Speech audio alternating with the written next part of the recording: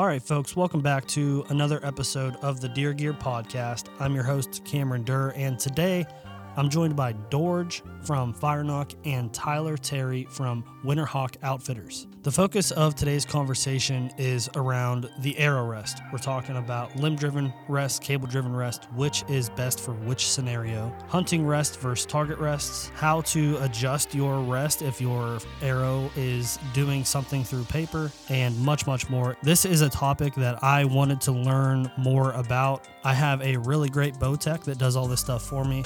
But personally, I like to know why things do what they do. And now I have a better understanding of how an arrow rest is supposed to function, how to get the most performance out of your shot from adjusting your arrow rest. So if that interests you guys, make sure you stick around. Thank you guys for tuning in week to week here with the Deer Gear Podcast. If you guys have been following along and you like what we have going on here, please leave me a 5-star review on iTunes and on Spotify. That would help me out a bunch, helps me reach new people. Also, guys, Exodus is about to drop some bombs. You're not going to want to miss what we have coming down the pipeline, and I'm talking very soon. So make sure you go to the website, ExodusOutdoorGear.com, and sign up for the email newsletter. We're not going to spam you.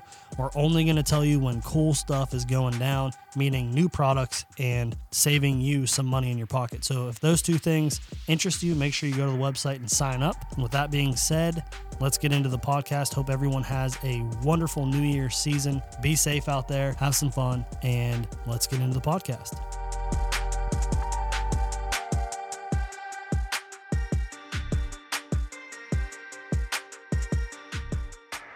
All right, everyone, welcome back to another episode of the Deer Gear Podcast. This morning, I am joined by none other than Dorge from FireNock, and back on the show is Tyler Terry. You guys may have heard a couple podcasts from Tyler. He completely rearranged my entire archery setup last year. So glad to have you back, man. How's it been going? You've been pretty busy. It's been crazy busy. I've which is good, but it's a good problem all at the same time. So I've had zero time to handle a lot of things I really need to get done, but we've been running kind of wide open with hunters and the bow shop and some other projects, some engineering stuff like that. But it is good. Just busy. I'm trying to figure out time to put it all together. Yeah. Did you get some deer on the ground this year yourself?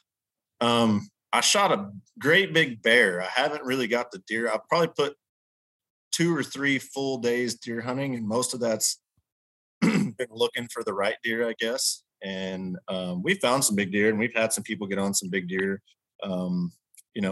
customers, stuff like that. But it's been, I just haven't had the time to go myself. I'm going to try to maybe go around this weekend around Christmas and stuff, because maybe some people will be tied up with family and I can run out I can run out and go try to find a deer. But, and then I've got some stuff coming up later in the month, maybe.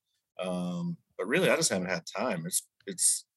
I'd love to go. I've been wanting to more than anything. It's actually been getting in the way of my progress with doing other things, because I'll get tied up thinking about it and won't be as productive as I need to be. But, no, not for me. I shot a big bear, but not any deer.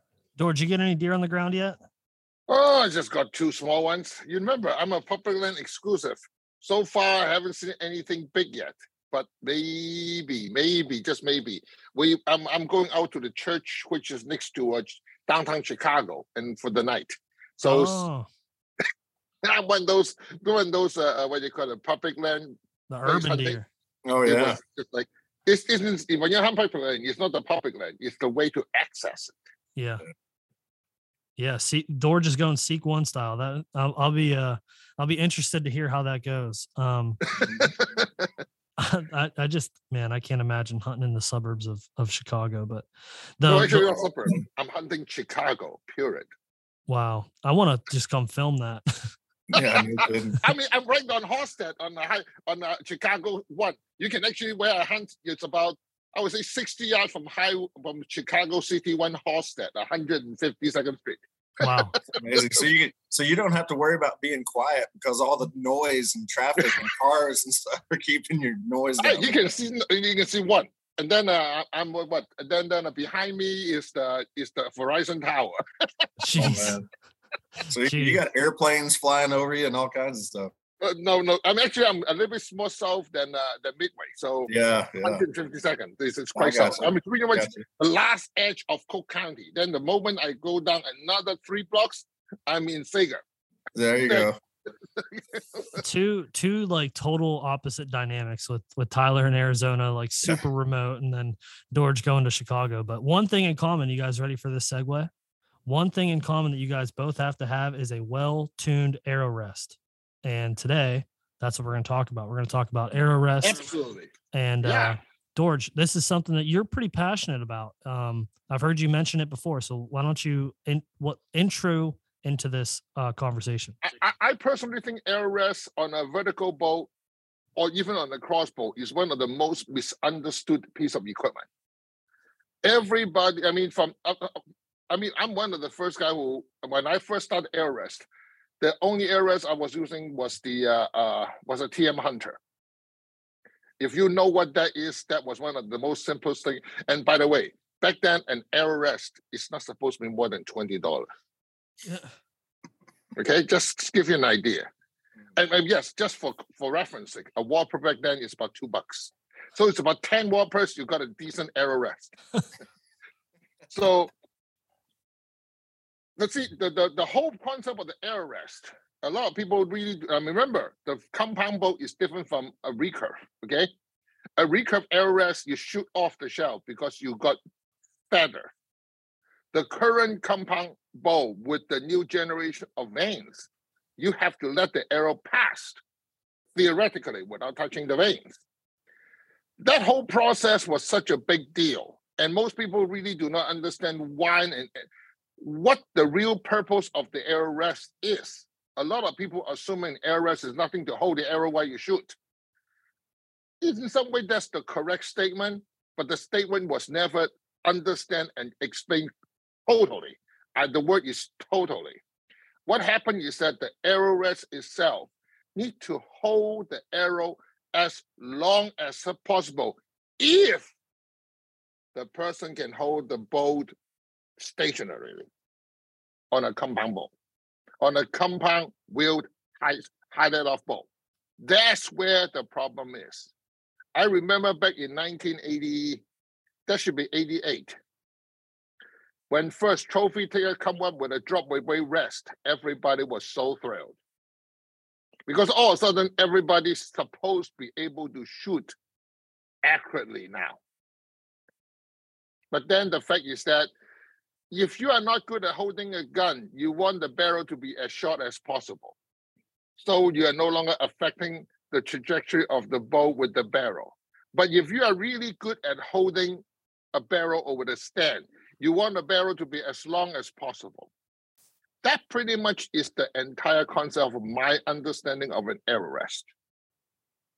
Now the real question is that what arrow rest would work for you? The real question is that how good are you holding at the bow? That was the real question. And there's so many people seems to do not understand that.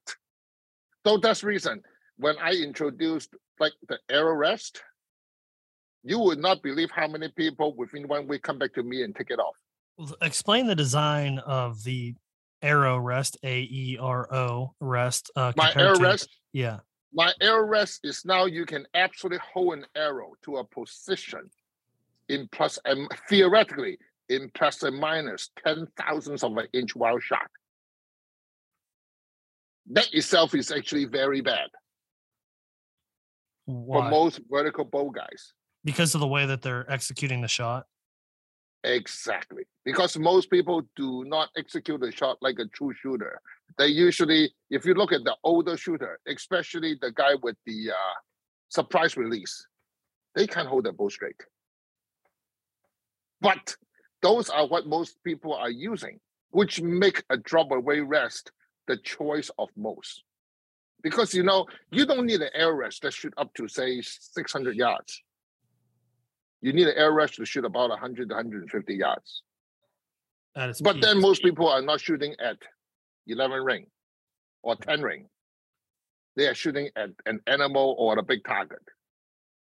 That's the reason I know when I design arrow rest, I over-engineered. But for the people who want that, that's where the differences. And then that's the reason there's so many design.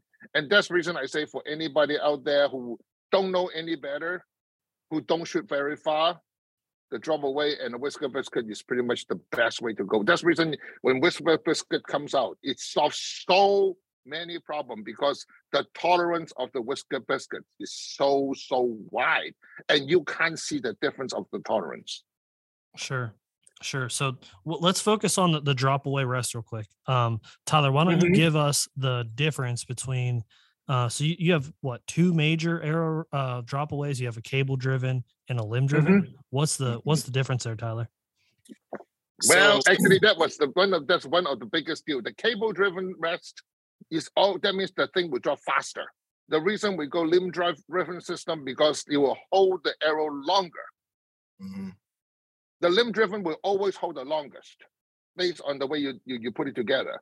And that's the reason I remember when the first whammy comes out, I remember my discussion with Tim Gillingham. We all agreed that was the best arrow rest out there made because it being a drop away, it hold the arrow the longest. But then a lot of people don't like it. The reason they don't like it because they can't hold their bow as steady as long before the arrow rest drop. So now imagine this. This is the easiest way for me to explain an arrow rest process. Imagine you got a power stroke of 28 inch. Minus your brace height, you only get about, say, the 20-inch power stroke with the 6-inch brace height, you only got 22 inch. That actually your arrow is supposed to guide the arrow. If your arrow rest dropped 6 inch before it, you only got 16 inch of actual guiding of the arrow rest. So the longer the arrow rest stays, the longer the guiding. The faster the arrow rest drop, the less the guiding. The less you're able to feel if your bow is not holding the arrow from the bow, the arrow rest to the arrow correctly. So the worse you are in your form, remember the form not of geometry, the form of holding the bow steadily. This is where a lot of people really do not know that. And how do you find out how good are you holding your bow? As I said, the easiest way is a trick that I learned from Rod White and Jim Burnsworth. Go to eBay and buy yourself one of the cheapest laser field point. Screw that thing on, pull the bow back and point it at 30 yards and see how long that stays. You'll find out how good a bow your swarm is. Then you of course take that off and shoot it. You'll find out that most people, the moment when they are very close to the end of the bow, they drop their hand. Now, if you got a normal arrow rest, it's not too bad because you're dropping below. But if you're dropping at left and right at the same time, that's where the problem came in. But then there's another issue. If you're not good at holding and you got a long brace height, you remember the arrow left the nock. The arrow are still in some way controlled by the arrow rest. That's where when you have a drop of weight, it's gone. The arrow is not flying with no more touching. It's how long are you actually touching the arrow rest and controlling the arrow rest. Now remember, the arrow is also flexing. So there's a lot of key in it. That's the reason there's no arrow rest that's solid. And in most cases, you notice like the QAD and so on, they are really solid. That's the reason they drop away faster. So what happened if your arrow got the back tail, got say the first and second harmonics, and then actually the arrow flex down and the arrow rest is still there. And bounce off. That's the reason in traditional, every single arrow rest got springs on it. And that's where the tuning of the arrow rest and the arrow gets so critical and so hard. And most people really do not understand the process. And that's the reason a drop away seems to be a very easy way for most people to able to shoot sort of accurately. Because if you look at 30, 40 yards, it's really not a big deal. But just like if you want to shoot something at 30, 40, say 100 yards with the say 340, with a say 4-inch barrel Magnum, compared to say a 12-inch barrel hunting rifle. Well, if you only want to shoot 100 yards, you cut 10 inch off the hunting rifle, you're still pretty decent. But that's where pretty much the whole deal is. I mean, that's the closest I can able to explain. Maybe Tyler can add some thought to it. Yeah. I mean, my take with some of that is it, he's 100% correct. And you really kind of got to figure out, you know, to get your rest tuned right from the beginning where you run into less issues. If you're not going to worry about what direction your arrow is flexing, and you're not going to be one of those people that has, the best form and so forth and all that stuff, a rest that gets out of the way faster is 100% going to benefit you. Okay.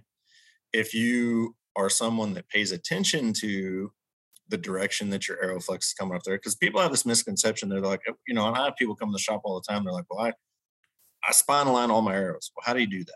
Well, I put it on a dial indicator and I found the stiff spot. I'm like, that's awesome. Well, you found the stiff spot, but you didn't find where the arrow is actually bends or the direction it moves under a load. So when the arrow becomes dynamic, it's going to bend in a specific place, and you need to know where that is. And they're like, oh, well, you just got to find the stiff spot. And I'm like, well, what kind of arrow are you shooting? Then they tell me, and I'm like, well, that arrow, most all of them, all carbon arrows, with the exception of, well, maybe Dorges, have a helical spine. So it's going to have multiple stiff spots in it, depending upon where you place the indicator in the arrow. So if you're not paying attention to all those things and you know where your arrow is going to begin with, then an arrow rest that gets out of the way, say your arrow only travels 4 to 6 inches on it before the arrow's out of the way, that's good for you. You're the same guy that'll benefit from a whisker biscuit or something like that. And that's fine. And you're going to be able to shoot relatively well for most practical deer hunting purposes. Let's say back east, not so much here out west, where your shots are under 30 yards, really doesn't make a damn what you do. I say that not trying to be a turd, but just under 30 yards in those conditions, you can get away with a whole lot. Now, when you're trying to fly a broadhead 80 or 100 yards or beyond, where, like I would say back east, most whitetail are shot, let's say east of Texas and east, most whitetail are shot at 20 yards or less. Yep. Most. Okay. Out here, our average shot on a mule deer or a Coues deer or something is probably 60 or 70 yards. Mm-hmm. Getting closer to them than that is hard when you're out in the desert. Now it can be done. People shoot them at 20 yards and stuff, but I'm just saying it's on average, they're longer shots. So, but really it comes down to, like he said, how well are you at aiming your bow, and what does your shot form look like once the arrow is fired? When that string is traveling back to brace and it is propelling your arrow, what is your ability to keep that bow in the same place until the arrow leaves, like completely leaves the bow, not just the string, but actually once it's detached from the string, it still has some travel time there before it actually clears the bow. So what does it look like then? That was where things become more critical. That's where mistakes happen, right? That's where your bad form or torque or whatever is shown. That's where you see it. Mm-hmm. And the thing is, for me, when you go from a cable-driven drop away to a limb-driven drop away, personally, if I'm going to shoot one, I prefer the limb-driven stuff, not just because of even down to the fact that it supports the arrow longer, or I get to pick how long the arrow is on the rest with one of those, right? Based on how I tune it. Where with a cable-driven one, you can, to a point, tune that, but it's a whole lot smaller window. Mm-hmm. And then you almost have to set your bow timing up to that, because if you have that cable-driven rest at the full upright position for too long, that cable becomes pulling on your bow cable. Mm-hmm. And then it starts changing the dynamic of your bow at full draw. So now you're going to have one cam that has that's got more tension because the cable is being tugged on, basically, right? Exactly. So there's a fine line there between how you're going to be able to make those work. Me, preferably, in my experience, a limb-driven rest is more reliable, and it's easier to work on in the field. If I'm out in the middle of the mountains or in the desert or whatever, and something happens to my lift cord on my limb-driven rest, I don't have to have a bow press. I don't have to go shoot it through paper again. I don't have to do any of those things. I can just take a spare piece of cord out of my bag, put it in my rest, pull it back down to where it's supposed to be, cut it off, burn it, I'm done. And everything goes right back to the same place it was. Where if I have that happen on a cable driven one, I now need a bow shop technically almost, right? Mm-hmm.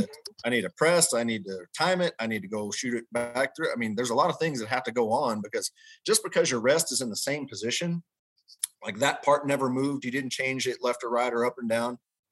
If your timing is not exactly the same with the limb driven one, you still got to retune it because it's not because of the amount of support that the arrow has is now changed. So if that timing is not identical, it's still going to change what it does through paper because it changes the amount of support that the arrow has. And if not all of your arrows are tuned the same, so like say not all of your arrows dynamically are the same, they may say the same thing on the label. You may have fletched them all in the same place on the label, but if you haven't dynamically figured out what your arrows are doing, then you may have one little bullet hole, but the rest of them won't. Or maybe you'll have 7 that do and 5 that don't. And those 5, 3 of them do the same thing. The other 2 do something different. So the thing is there's a whole lot that goes on with this that gets missed. And there's a whole lot of things, boat people walk in, and even to this day, I made a post about this not long ago. I can't tell you, and it's just because this is what people are used to. Like this area, this is what people are used to. They walk in, they hand me their bow, they say, hey, paper tune this. I'm like, how much time do you got? Did you bring your release? Is your bow dressed the way it's going to be whenever you go hunting? Do you got a few minutes to sit here with me so we can do this? And they're like, well, what do you mean? I'm like, I need you shooting the bow, and I need your bow dressed as if it was you were shooting at an animal. So if you shoot with your quiver on your bow, it needs to be on there. If you put 5 arrows in it, put 5 arrows in it. Like all of those things matter. It kind of blew their mind. I'm like, look, if I shoot this thing and it works for me, that does nothing for you. So the thing is, facial pressure is different.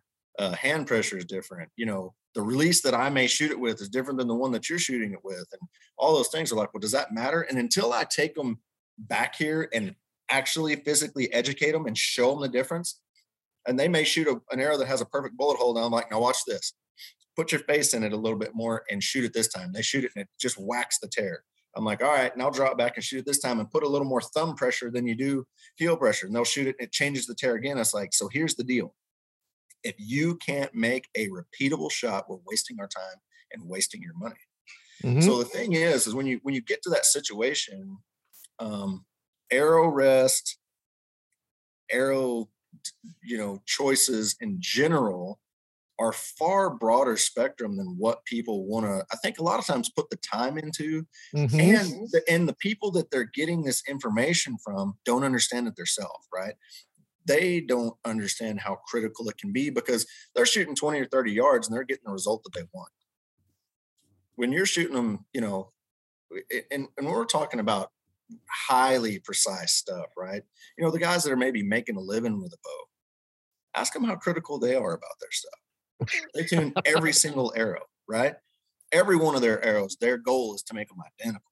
So it doesn't matter what arrow they pull out of the quiver, every one of them has the same point impact. Even down to, I can change what an arrow is doing just by where I change the contact point of the launcher on the arrow shaft. If I want the arrow to act stiffer than what it really is, I can scoot the arrow rest back.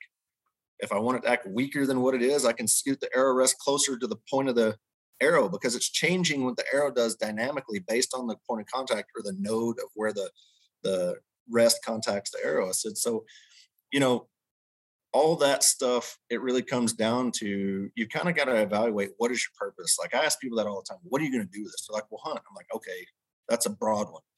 What are you hunting? What are you doing with, what is your effective range? Like how good are you at 80 yards? And that tells me a lot, because normally people are going to lie to you anyway. So they're like, oh, I can shoot them all in a Dixie cup at 80 yards. Okay. So that means they could probably hit a pie plate at 80 yards consistently, right? Which is not bad. But what that tells me is, that kind of gives me an idea what your attention to detail is and things of that nature. Then that can give me a direction for you, 100% a QAD or something like that would be awesome. And you'll have no issues with it. It'll do everything you ever want to do because you don't know what you don't know. If you're wanting to shoot 100 yards and beyond and you're wanting to do that with a fixed blade broadhead, now we're going to have a different conversation. One, I'm going to look at you first, right? We're going to go back there and I'm going to watch you shoot some arrows. And I tell people all the time, I'm like, you may think this is dumb, but there are times, especially if I'm ever struggling or if I feel like I'm not making as good of shots or I'm noticing some funny arrow flight, I'll stand in front of a roll of paper and shoot 200 arrows through paper just to make sure that I'm making the same shot all the time. And it's not that I say that I believe paper tuning is the end all be all, but what I'm saying is it tells on me how consistent you are. If I know those arrows are all the same, and at one point when I set it up, they were all shooting crisp, perfect holes. If I stand in front of that thing and I can repeatedly make that happen, well, then that lets me know that at least I'm being consistent and maybe there's something else I need to look at, right?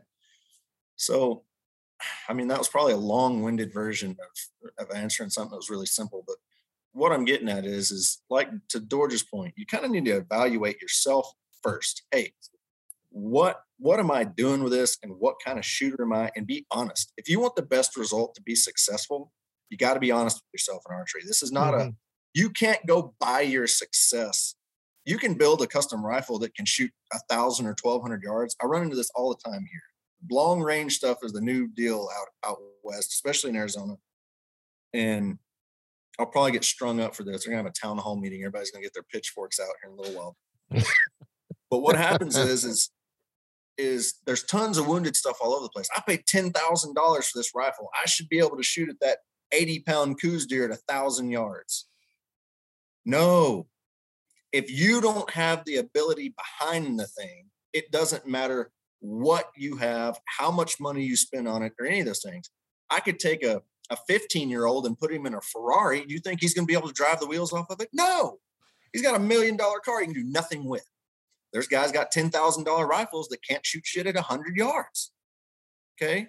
You got to be honest with yourself. What am I going to do with this? What kind of shooter am I? And then we can build you a bow or a setup around that, from your arrow, the whole thing, right?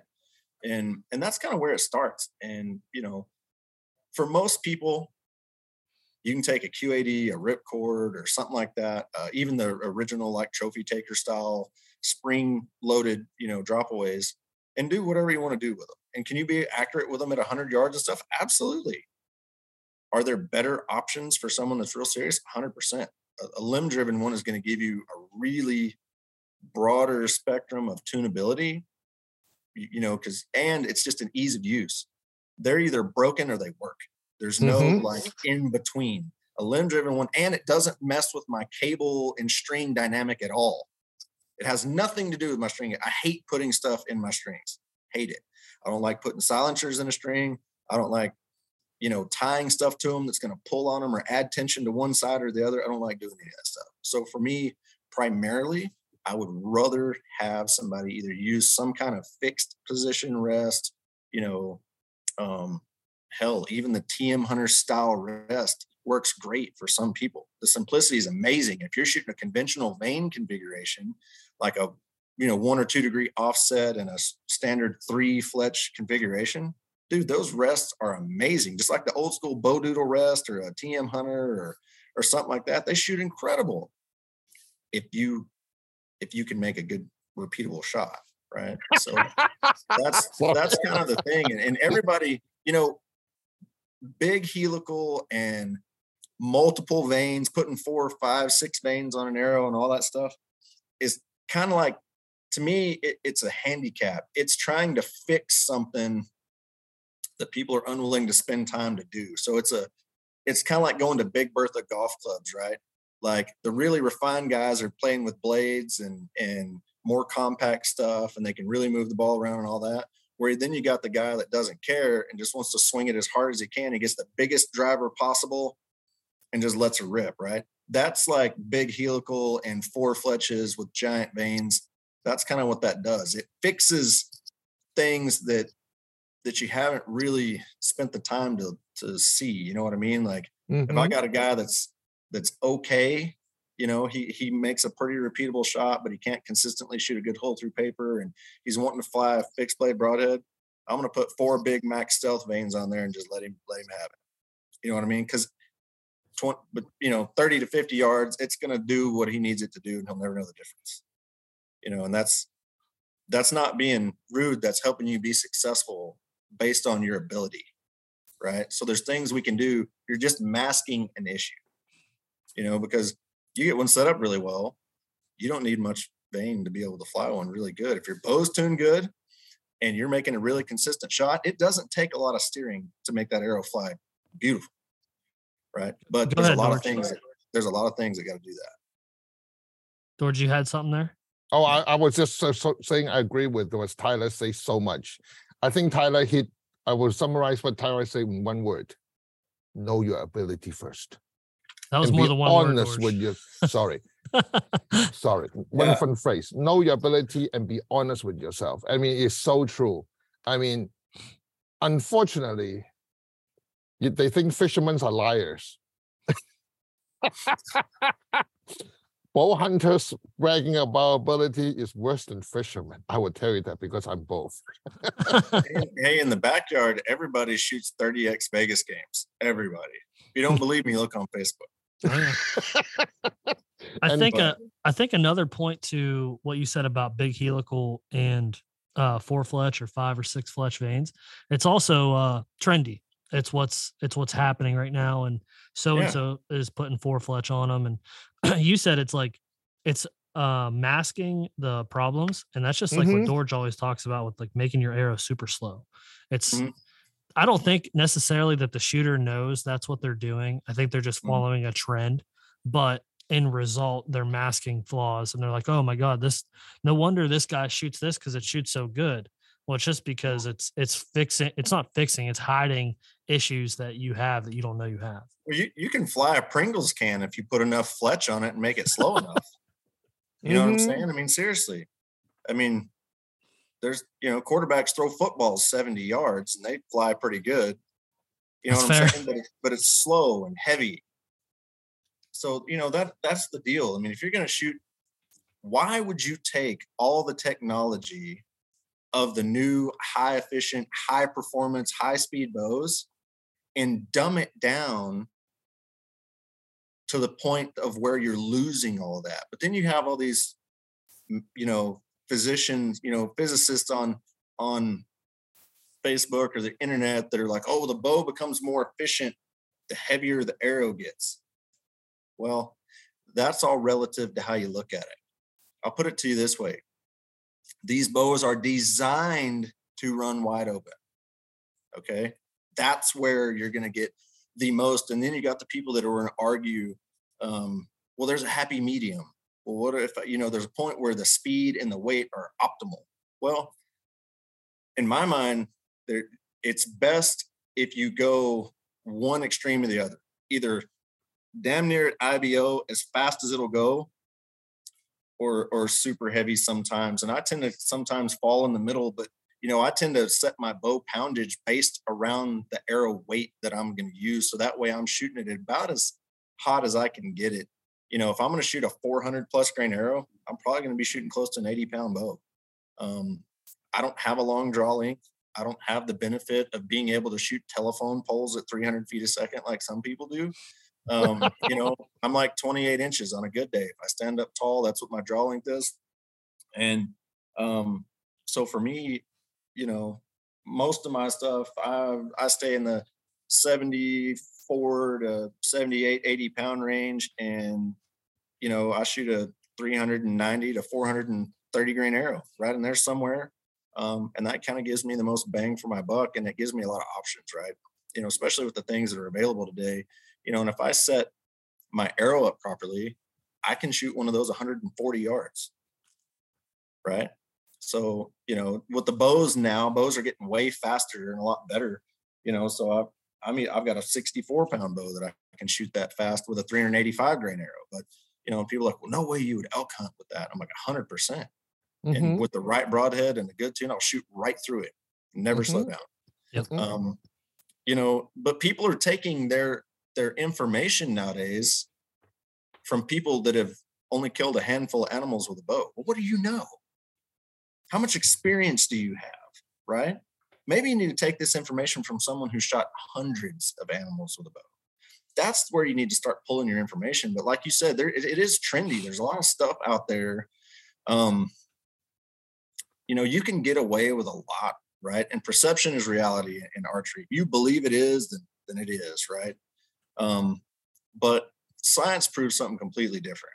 And the problem is there's not enough of that applied because there's not enough people with the education, not just saying like degrees or any of that. I'm just talking experience. Experience and education to me is the same thing, right? If you spend enough time with something, you are getting an education on that stuff. Whether you're a degreed person or not, makes no difference. If that's what you do, well, then you're educated on that subject, right? So take it from those people. It doesn't have to be somebody like me or George that maybe has a higher science background, but it could take it from someone who's maybe killed a lot of stuff with a bow, or all the arrow arguments on online now. Like the one I've seen anymore is Joe Maxfield's really good about posting a bunch of stuff like that, and I'll go through and read them, and it's crazy the stuff that people come up with. And then you have the guys that are, oh, well, I'm an engineer, I'm a this, and I'm a that, blah, blah, blah. And they start talking about all this stuff. And I'm just like, man, you have so missed the boat. Arrows are not bullets. You cannot figure slugs the same way you would figure an arrow, right? Mm-hmm. And there's so many other things that go into the equation on arrow flight that are being missed. And the thing is your arrow rest is a big point of that too, because even your arrow rest plays into arrow harmonics, the dynamic of the arrow whenever it leaves. If you can set your arrow rest up to where your arrow has less like deflection. We lost them. You're creating more efficiency. You see what I'm saying? So the less harmonic that arrow has, the better your arrow flight's going to be. The faster it's flying on its own and isn't being manipulated or planing or still in paradox, then the better it's going to be. And effectively, the flatter it will be. It's retaining more energy the less harmonic is in that thing, or the less oscillation is in that arrow. And people don't understand that you can 100% control that with your arrow rest. It's not even your just the arrow build itself, but you can control that stuff with your arrow rest. Position of arrow rest, the design of the arrow rest, and then how the arrow rest you want. I mean, just like a very important thing a lot of people do not understand. The spring of an arrow rest is one of the best tuning tool, and how many people actually understand it. Yep. I don't. Yeah, because if you look at it, 90% of drop away have no spring adjustment. You know why? They couldn't. They hold the arrow, then they drop the weight. But then when you have spring adjustment, think about it. If your arrow is a little bit soft, like after you hold the bow, a binary cam bow, the arrow is actually skewed towards the left. Okay? Oh, sorry, to right. And you know that you can't do any more shimming. So now, if you know what you're doing with a tiny turn on the right spring of your arrow rest, you change everything. But how many people actually know what to do with it? How much pressure are you changing? That's so beyond most people's ability. That's the reason, when my arrow rest was actually first moved into Tech 15, the PSC crossbow, and then moved to Raven. That arrow rest in Raven, I mean, literally, I'm selling hundreds and hundreds of those. And people are just beyond amazed how good it is. Because on a Raven crossbow, the form from the barrel to the arrow rest are always perfect. Perfect, yeah. So now you can really appreciate the precision of the arrow rest. Yeah. But how many guys can hold their bow from release to the arrow knock, leaving the rest and not move? That's the real question. Sure. I mean, you think about so many people when they shoot the bow, I thought that, are you doing a dancing? Are you shooting? They shoot the bow dropped to the left, the right hand moved to the back, the head moved backwards. I mean, it's like, are you doing performance art? How are you shooting? When you shoot, nothing should move until the arrow left your rest. Yes, left your rest. That was not known. Yeah, I think it's something that you see a lot when you watch people shoot. I guess I'll try to explain what Dorj is talking about. When you have the surprise shot, when you pull back and you release, and your bow arm falls away to the left, and then your release arm also falls back, and you're like clenching your shoulders together, and you're almost doing like the chicken dance a little bit, and you're like pulling away from it. And if you're doing that before the arrow is released from the rest, you're going to affect how the arrow is flying. If you don't do that at the same time, like Tyler was saying, repeatable, you don't do that the same way at the same exact time every single time, it's going to change how your arrow reacts off the bow. Yeah, 100%. The thing is I think, the reason most people won't shoot the command style shot where they're just holding it in the middle and then, set the release off on their own, goes down to anxiety and target panic issues, right? I mean, it's probably no secret that the guys that can control that, your Jimmy Lutz, your Robert Householder, Kyle Douglas, Mike Slosher, though, I mean, we're talking like, I just listed like some of the best archers on the planet. When they're on, it's unbeatable. It's the most accurate way to shoot a bow, period. If you are mentally strong enough to control that, right? Yeah. Where you don't have anxiety issues and all that stuff. So, for the people that can't do that, that surprise shot is their most accurate way to shoot probably. And then, so we got to build their stuff differently, right? Where, a Kyle or a Jimmy or a Robert, Mikey, whoever, those guys, really, because of their shot execution and style, they can get away with honestly a lot more than most of us can. Sure. And that's where, one of those guys could benefit from a more stationary setup, just because of how they execute a shot, which is stinking impressive, man. If you have the ability to shoot that way, it's incredible. Or man, another one I left out, key is like Gillingham, dude.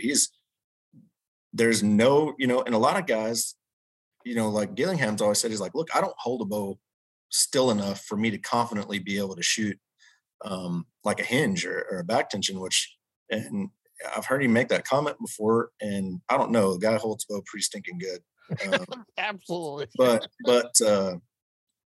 But for him, it is the most accurate way to shoot. And it's arguably, if you're on and you can shoot it that way, those guys will just shoot one hole in a target.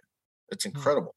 Where, the rest of us that may have an anxiety issue or target panic, so to speak, that surprise style shot is what keeps you in the middle or close to the middle, the most consistent. So, it, like I say, again, it comes down to you. It's so personal. That's the thing with archery, is it's so individualized far as how we set your equipment up. Mm-hmm. Sure. And being able to talk to people that come in the shop, people probably wondering what I'm doing, but I try to get a background on everybody before I work on their bow. What are you doing with this? I like to see them shoot an arrow or two, a lot of things, even down to like knock fit when I'm building their bowstring. Like, what are you doing with it? Is it going to be a target bow, hunting bow? What are you doing with it? What arrow do you shoot? What nock do you shoot? Because then I might change, some guy might be 105 thousandths finished center serving. Somebody might be 112 or 13 thousandths finished center serving, depending upon what nock they shoot or how much control I want it to have. You know what I mean? If it's somebody that I feel needs more forgiveness, I'm going to make their nock fit slightly looser. Because the tighter your nock is on your bowstring, the more control that string has on how your arrow leaves the bow, even down to a rotational standpoint.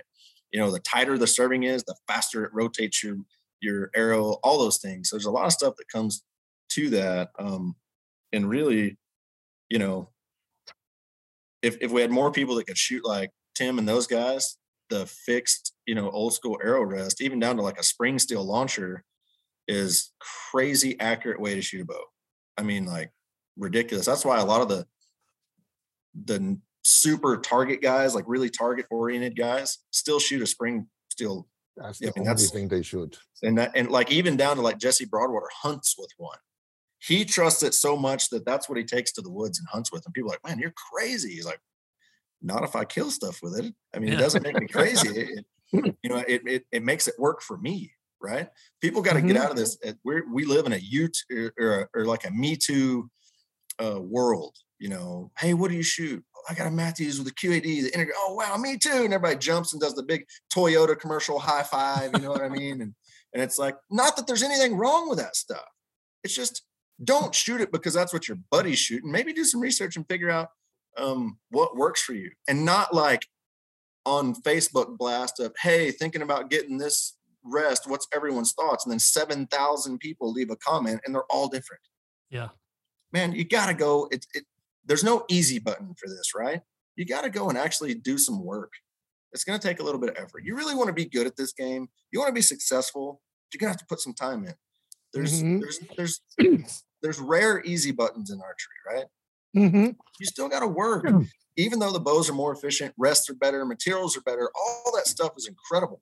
And in today's age, I can take someone from never shooting a bow to shooting pretty stinking good in like an hour.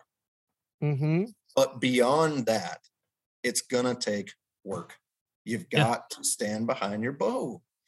And, that's the part that people are still missing sometimes. People still want to shoot it 5 times before season, and then they go out and shoot at 7 deer and empty their quiver and have no idea why they didn't hit one. Well, it must be the broadhead. I must need a new string. Well, this sight sucks. Do you ever think that maybe you need to shoot your damn bow? That's the thing. So, we can't start putting everything on equipment. We got to start looking at, what am I going to do this? Was this even set up right to begin with? And then down to your ability. Sure. Yeah. With all of that being said, and I'm going to try to put some generalizations in here. So we have Tyler, this is going to be directed towards you owning the pro shop and working on a lot of people's bows. We have someone that comes into the shop. Their arrow setup is correctly spined. They found the first dynamic bend. Awesome. Their shot is super repeatable. Okay. This is the whole scenario. And they're shooting through paper and they're getting a left tear. What do you do to the rest to correct a left tear, a right tear, a low tear, a high tear? Let's go through that generalization. Everything the same. Well, to answer that question for me to begin with, I would look at their bow first and not necessarily the rest. So I would look at timing and cam position. Yeah, I'm saying all that stuff's good. We're only going to manipulate. So if it's a left tear, so they're right-handed, right? Yep. If they're right-handed and it's a left tear, I'm going to move the rest or move the arrow closer to the riser. So I'm going to move. So if it's a left tear, I'm moving the rest right. Okay. That's going to help fix that left tear. If it's a right tear, I'm going to move the arrow rest left. Okay. I'm going to move the arrow away from the riser.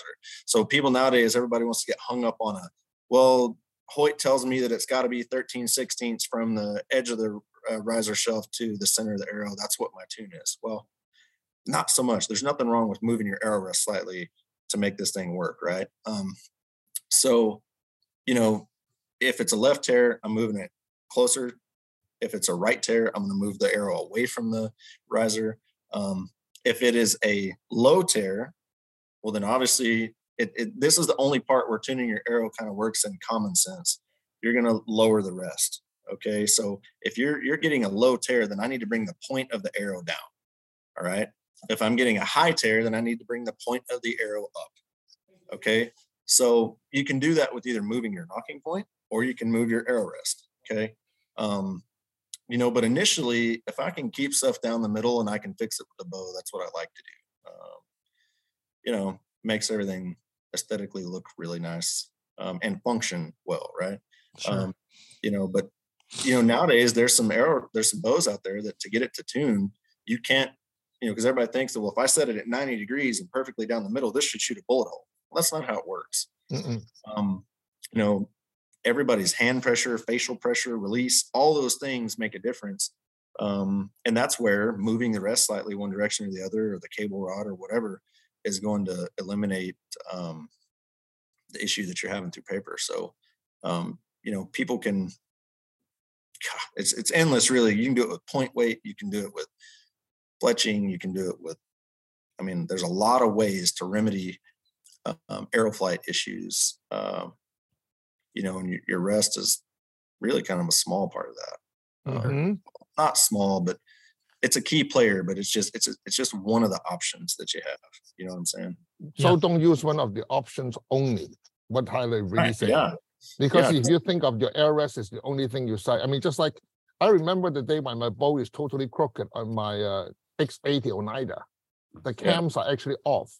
I used my sight to fix it. Yes, my sight was diagonally pinned. It shoots. Okay, I've used my sight to fix my bow, but my sight was like 3 diagonal dots. No, I'm not joking, because I remember those days. Oh, I get it. Yeah, when I was a Oneida with the top cam plate, when they put my Oneida bow, my upper cam was crooked. I do not know better. So I ended up to have to buy it. So I said, wait a minute, the sights are all in line. It's no good. I need the pins to move left and right. I do not know. That was not supposed to happen. Yeah.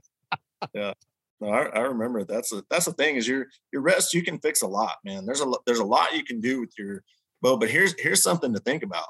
And this is kind of to my point about why in that situation I would go to the bow first and not the rest.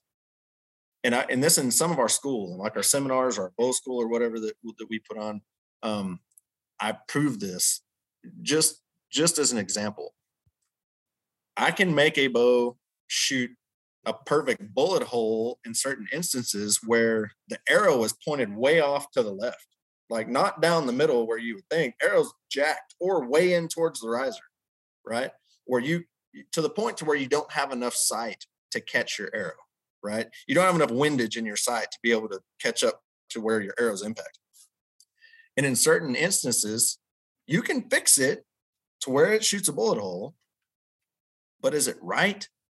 No. So that's where a lot of times I'll look at some other things first. If the rest is arrows running pretty level, not in any instance ever do I think having one run uphill, like your arrow, like if your bowstring is plumb and the bow's perfectly level on both axes, and you look up and you put a level on your arrow and it's running uphill, like the point is above the nock, that's a no-go. In no circumstance is that okay. If on the other hand, the point is below the nocking point and that's where it shoots, I can live with that. That's okay. There's a lot of bows nowadays where your arrow runs slightly downhill to get it to shoot right. Okay. Can you fix that and make it level? On some bows, yes. And you do it with timing. You end up having to put the bottom cam contact in the cable before the top and so forth to make all that work.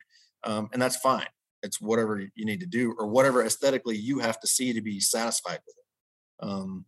But like I say, don't, your rest is super critical, but don't just lean on that first, because I can fix it with an arrow rest and it looked janky, like really bad, right? So, I can move the cable rod way one direction and point the rest in another direction, and we can make it shoot, but it's not going to look right. And you're going to have to make some custom contraption to get your sight over far enough to be able to even shoot. Right? So, we don't want to go down that road. No. George, do you have any concluding remarks on the arrow rest? I think today's arrow rest is, I sort of, I will not use the word despise. I will use it's like, this is what the entire industry needs, and that's what they're making.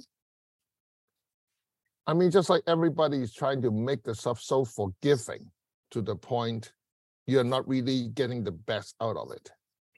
I think, just like I remember when I was helping a gentleman with the NASP, they got a few kids just really, really bad at shooting.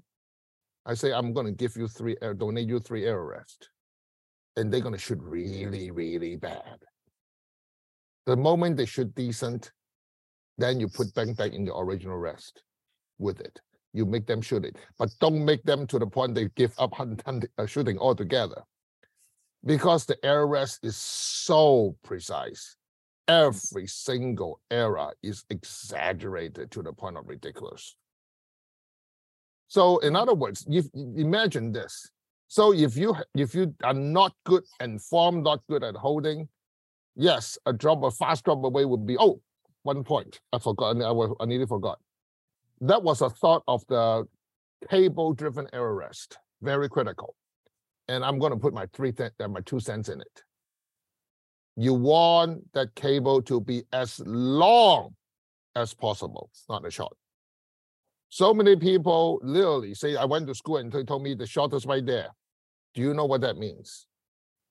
You're increasing the angle of that drive cable to your down cable if it's short. Short, yeah. You want that to be as long as possible. So just in case, if you tug on it, it's not going to kill your entire bow, and then you're done hunting. Yeah, no, 100%. Too many times I see people bring their bow in and they're getting contact issues with the cable-driven drop away, and whoever initially set it up literally just pulled the cable straight back and attached it to the down cable, which a lot of times on bows would be like your bus cable or your binary cam, whichever one's traveling down. And it'll be super short and it'll be directly behind the rest. And they're wondering why it doesn't function correctly. I'm like, in order for this thing to work, that cable needs to travel vertically, not horizontally. Mm-hmm. Just because it lifts your arrow up when you draw it back does not mean it's going to work right. And the timing might even be okay. But when you fire it, it's going the wrong direction. So it doesn't create the slack needed for that arrow rest to be able to move past its catch and actually fall away. So Dorge is 100% on that one. Too many times. I mean, get it 6-8 inches below the rest if you can. Mm-hmm. And if you got more room than that, do that. Because it creates the correct cable path for the rest to be able to function properly. I don't know whether you remember the first QAD comes out. It was really on a wrong angle. I have to wrap the string around the pulley first to get it to give me the function I need. Yeah, it was so ridiculous, and I was so afraid that the cable was going to pull out. But at that time, I got a gentleman who was really smart. But luckily, the bow worked. I would remember I was shooting a Darton 3600. Yeah. Guess what? My cable was my air rest is tied to the slide. The cable slide. Yes. Yeah. I wrapped the cord around the entire pulley and then go to the cable slide. Yeah. You know what? It was so freaking good. Yeah. But you know what? I was so afraid. Every time I hunted, I was afraid that the cable would fall off the roller. Finally, I said, you know what? Screw this. I'll just improve my form. Yeah. So the thing is, I think, in closing for me, Cameron, I think the thing is invention happens because of necessity, right? The reason that we have the arrow rest and the stuff that we have nowadays is based on necessity. QAD, Ripcord, all those have their purpose. Hamskea, the Pro Drop from like AAE, any of the limb-driven ones, they have their purpose. No different than a Whisker Biscuit, a Spring Steel, and Dorge's arrow rest. It's all out of necessity, right? And a lot of it just comes down to, where do you fall in line with those options? What do you want to do with it? And what are you creating that you need? Do I need more forgiveness and I need less control necessarily? I know it sounds like a negative, but it's not. There are people that need less control. I don't aim a bow as well as I used to anymore.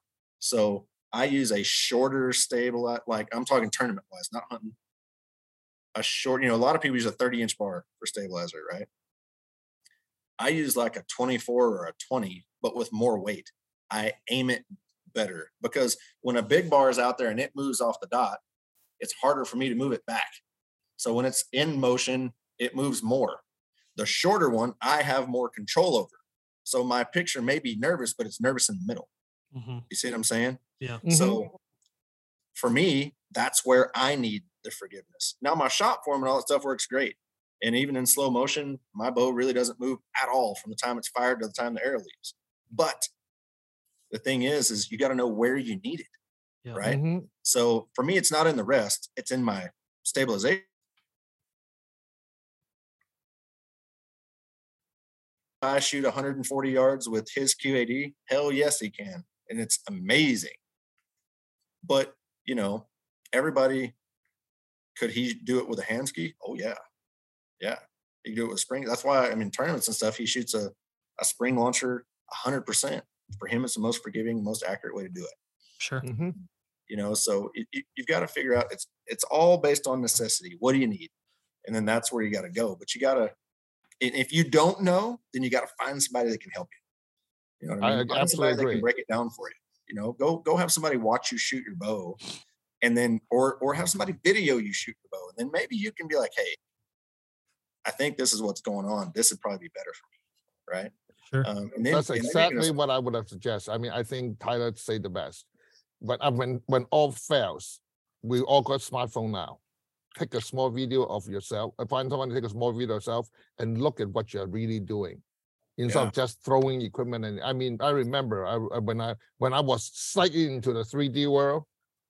I mean, I saw a guy drop $1,500 on releases and not able to shoot right, and he keep going. Yeah. No, I'm serious. The guy bought 7 freaking squad skis release. You know, the stands. Stan Swarovski. Yes. And he said, oh, no, I need a different one. I need a different one. I need a different one. I say, no, I think you need to look at how you're shooting to start with. Mm-hmm. That's what it all boils down to. That's what it all Mhm. boils down to. But It's hard to just buy success in archery. No, exactly. I think Tyler finished the best word. If you think you can buy success in archery, you need a different spot.